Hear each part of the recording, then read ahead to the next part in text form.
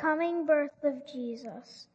In the 6th month after Elizabeth had become pregnant, God sent the angel Gabriel to Nazareth, a town in Galilee. He was sent to a virgin. The girl was engaged to a man named Joseph. He came from the family line of David. The virgin's name was Mary. The angel greeted her and said, "The Lord has blessed you in a special way. He is with you." Mary was very upset because of his words. She wondered what kind of greeting this could be. But the angel said to her, "Do not be afraid, Mary. God is very pleased with you. You will become pregnant and give birth to a son. You must call him Jesus. He will be great and will be called the Son of the Most High God. The Lord God will make him a king, like his father David of long ago. The Son of the Most High God will rule forever over his people. They are from the family line of Jacob. That kingdom will never end." "How can this happen?" Mary asked the angel. "I am a virgin." The angel answered, "The Holy Spirit will come to you. The power of the Most High God will cover you. So the Holy One that is born will be called the Son of God. Your relative Elizabeth will have a child even though she is old. People thought she could not have children, but she has been pregnant for 6 months now. That's because what God says will always come true." "I serve the Lord," Mary answered. "May it happen to me just as you said it would." Then the angel left her. Jesus is born. In those days, Caesar Augustus made a law. It required that a list be made of everyone in the whole Roman world. It was the first time a list was made of the people while Quirinius was the governor of Syria. Everyone went to their own town to be listed. So Joseph went also. He went from the town of Nazareth in Galilee to Judea. That is where Bethlehem, the town of David, was. Joseph went there because he belonged to the family line of David. He went there with Mary to be listed. Mary was engaged to him. She was expecting a baby. While Joseph and Mary were there, the time came for the child to be born. She gave birth to her first baby. It was a boy. She wrapped him in large strips of cloth. Then she placed him in a manger. That's because there was no guest rooms where they could stay. There were shepherds living out in the fields nearby. It was night, and they were taking care of their sheep. An angel of the Lord appeared to them, and the glory of the Lord shone around them. They were terrified, but the angel said to them, "Do not be afraid. I bring you good news. It will bring great joy for all the people. Today in the town of David, a Savior has been born to you. He is the Messiah, the Lord. Here's how you will know I am telling you the truth. You will find a baby wrapped in strips of cloth and lying in a manger." Suddenly, a large group of angels from heaven also appeared. They were praising God. They said, "May glory be given to God in the highest heaven, and may peace be given to those he is pleased with on earth." Then the angels left and went into heaven. Then the shepherds said to one another, "Let's go to Bethlehem. Let's see what this thing that has happened which the Lord has told us about." So they hurried off and found Mary and Joseph and the baby. The baby was lying in a manger. After the shepherds had seen him, they told everyone. They reported what the angel had said about this child. All who heard it were amazed at what the shepherds said to them. But Mary kept all these things like a secret treasure in her heart. She thought about them over and over.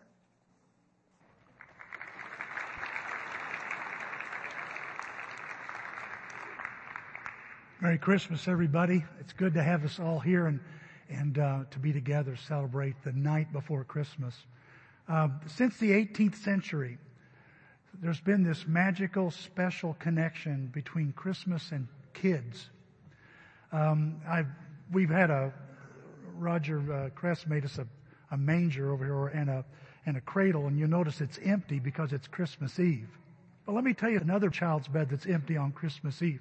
And that's when this one over here.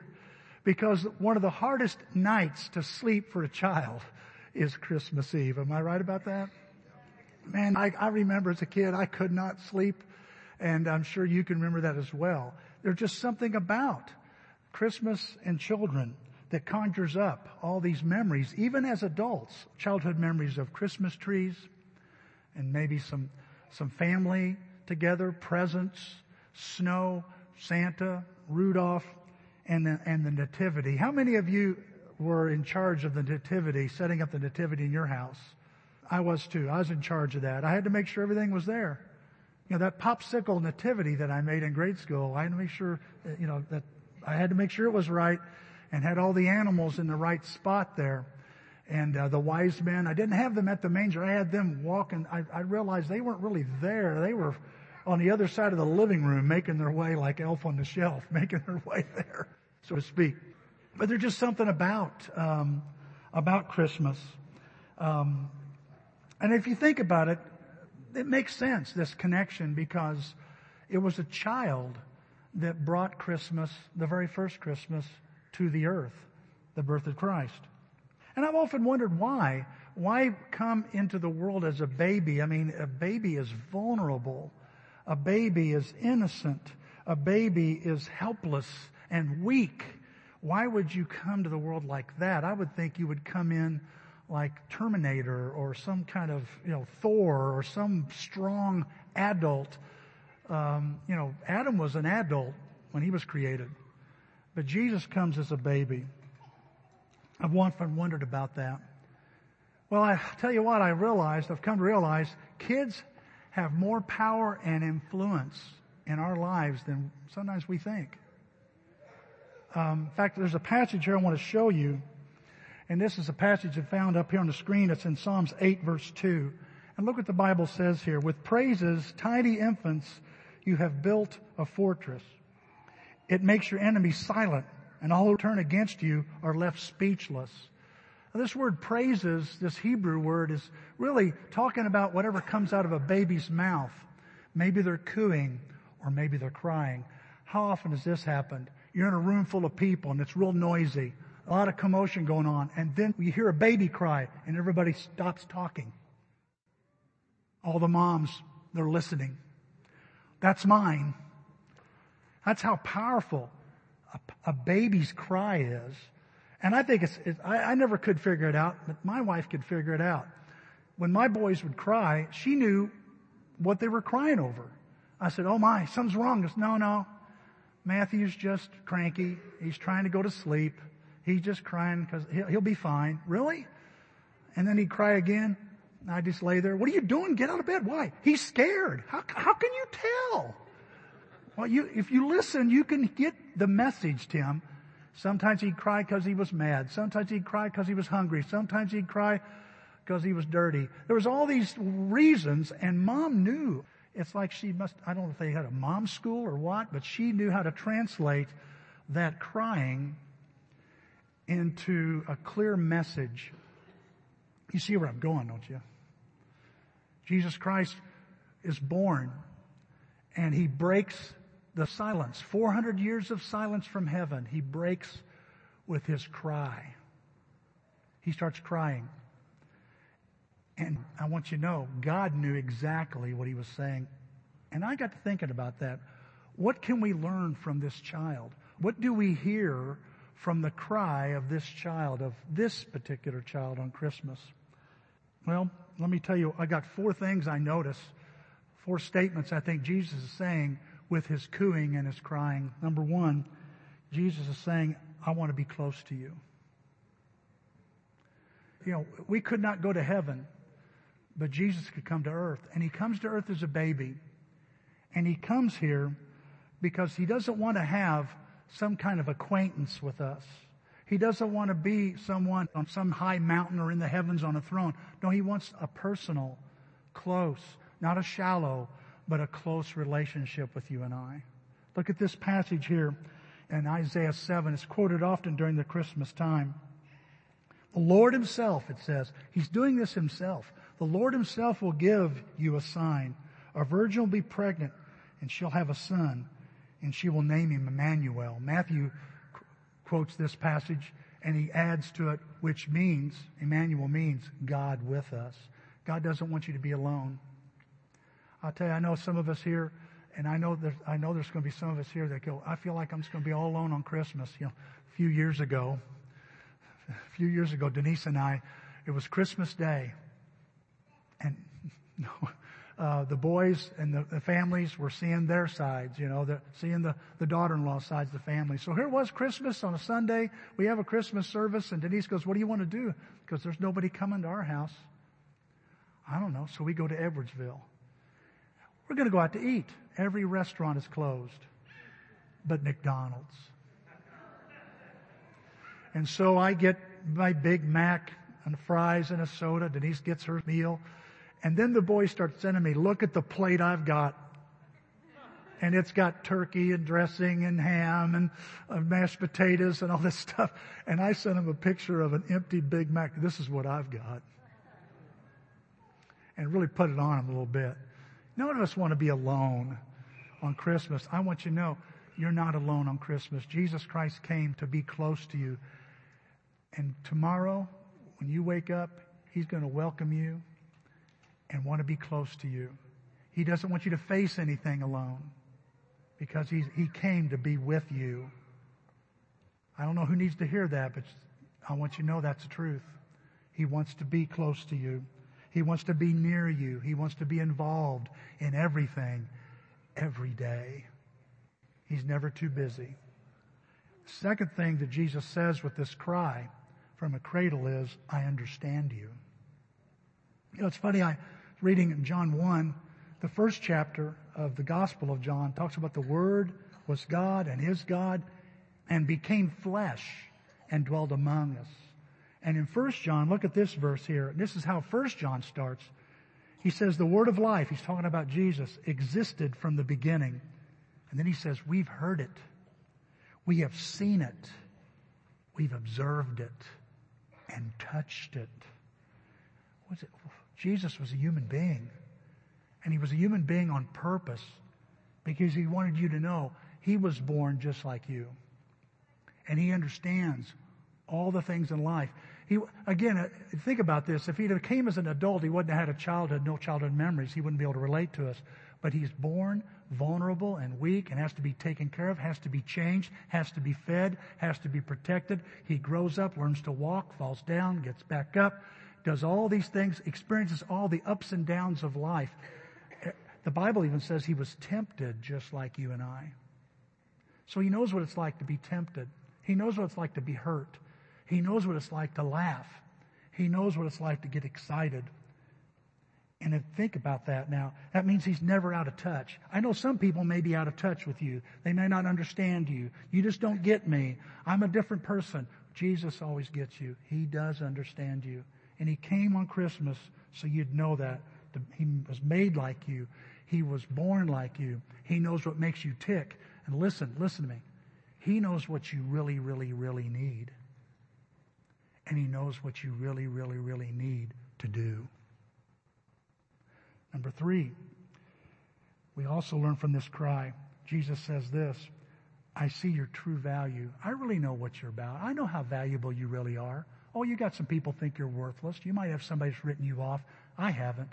You're very valuable to me. Have you ever heard that phrase, it's the thought that counts? We'll hear that a lot. You'll get something and you kind of look at it funny and someone might say, it's the thought that counts. And you think, well, yeah, but what were they thinking when they got this for me? I got my brother, he's a flashlight nut. I was going to say enthusiast. He's a nut when it comes to flashlights. The man has more flashlights. I have tape measures. He has flashlights. And I got him a flashlight that's got flashlights on the end of the fingertips of a glove. And you know what he says to me? I already got that. Here I thought I really topped it this year, you know. But it's just, what I find is interesting is what is the thought behind the gift sometimes? And I've learned something else about thoughts. Sometimes those thoughts can be pretty expensive, huh? Yeah. Right now, NBC just a week ago said that Americans are going to spend, get this, $966 billion on Christmas. The average American family will spend $1,300 on Christmas. It's a thought that counts. You just hope it's an expensive one in your case, huh? If you're going to get a gift. Well, the wise men in the story that Will read, thank you, Will, for doing that. In that story, the wise men give Jesus gold, frankincense, and myrrh. And what is myrrh? Now, what a weird sounding word. Well, myrrh is given as a reminder of something that's coming down the road. And Gary talked a little bit about that during the Lord's Supper. Myrrh was used to prepare people for burial. Myrrh was associated with death. And all they were saying, they recognized why Jesus was really here. And that was to die on the cross for mankind. Look at this passage up here. Jesus says, here's why the Son of Man came, and he's talking about himself. He came to give his life as a price for setting many people free. You say, I don't feel very valuable, Tim. There's times I just feel pretty worthless. Well, not to Jesus. Not to Jesus, man. He thinks you're so valuable that he'll gladly pay the price. I sell a lot of things on Facebook Marketplace. Anybody else do that? I do. I love doing it. And I had some things that, I had on there a couple of weeks, and I'm about ready to lower the price. I'm not going to lower that price because Christmas. I bet you somebody will pay it. And sure enough, somebody paid the full price and thought they got a bargain. I was thinking about lowering the price. Jesus Christ sees the price for you and I. He sees the price especially for you. And he says, I will pay it with a smile, with willingness. It wasn't easy, but he did it. He paid it with his own life. I also read this the other day, that there will be $171 billion worth of gifts returned the day after Christmas. Wow. I couldn't help but think about why. Well, some of them are damaged. Maybe somebody's disappointed and they don't really want it. And I thought, how does this relate to Christmas? Oh, big time. Because, see, Jesus bought you for keeps. He has no intention of returning you. He wants you, and he'll gladly pay whatever price it is. You're useful to him. And lastly, the thing I notice, again, as Jesus cries from this cradle, he says this, I'm your king. I'm your king. I'm your real king. There's a lot of things that try to take first place in our lives, and I have to admit, I've fell for that many times as well. Maybe it's a job, maybe it's a house, a family, maybe it's a vehicle or a toy or whatever it be, a career. Jesus Christ is the true king. Look at this passage again. Will was reading this. This was later. They went to his house where the child was and saw him with his mother Mary. These are the wise men. They bowed down and worshiped the child. They opened their gifts they brought for him. They gave him treasures of gold, frankincense, and myrrh. The wise men treat Jesus like a king. These are the gifts you give to a king: gold and frankincense and myrrh. This child is the king because he reigns right now. He reigns. He has the power. He has much more power than anything that's ever existed. Anything that has power, he has given it that power to him. He reigns because he had power, and he has power over death itself. And I'll tell you, whatever problem you've got, death always trumps it. And Jesus said, I'll take care of that. And if he can take care of death, folks, he can address and take care of any problem you and I face. Let me close with this. We were at China Walk just a few days ago, and Nene, my youngest grandchild, started singing this song. Do you see what I see? And I went, oh my goodness, I got to have her do a solo next year. And I go, do you hear what I hear? And she goes, do you hear what I hear? And she knew the words to this song. And I love that little song. I was listening to it today. I want you to think about something as we close this service out. We're going to hear the kids here in a second. A sound breaks through all the noise of Christmas. Stop and think about it. Christmas is a very noisy holiday. And there is a sound that breaks through all of that noise. It's the sound of baby Jesus. Maybe he's crying, maybe he's cooing. And what is he saying? What is he saying?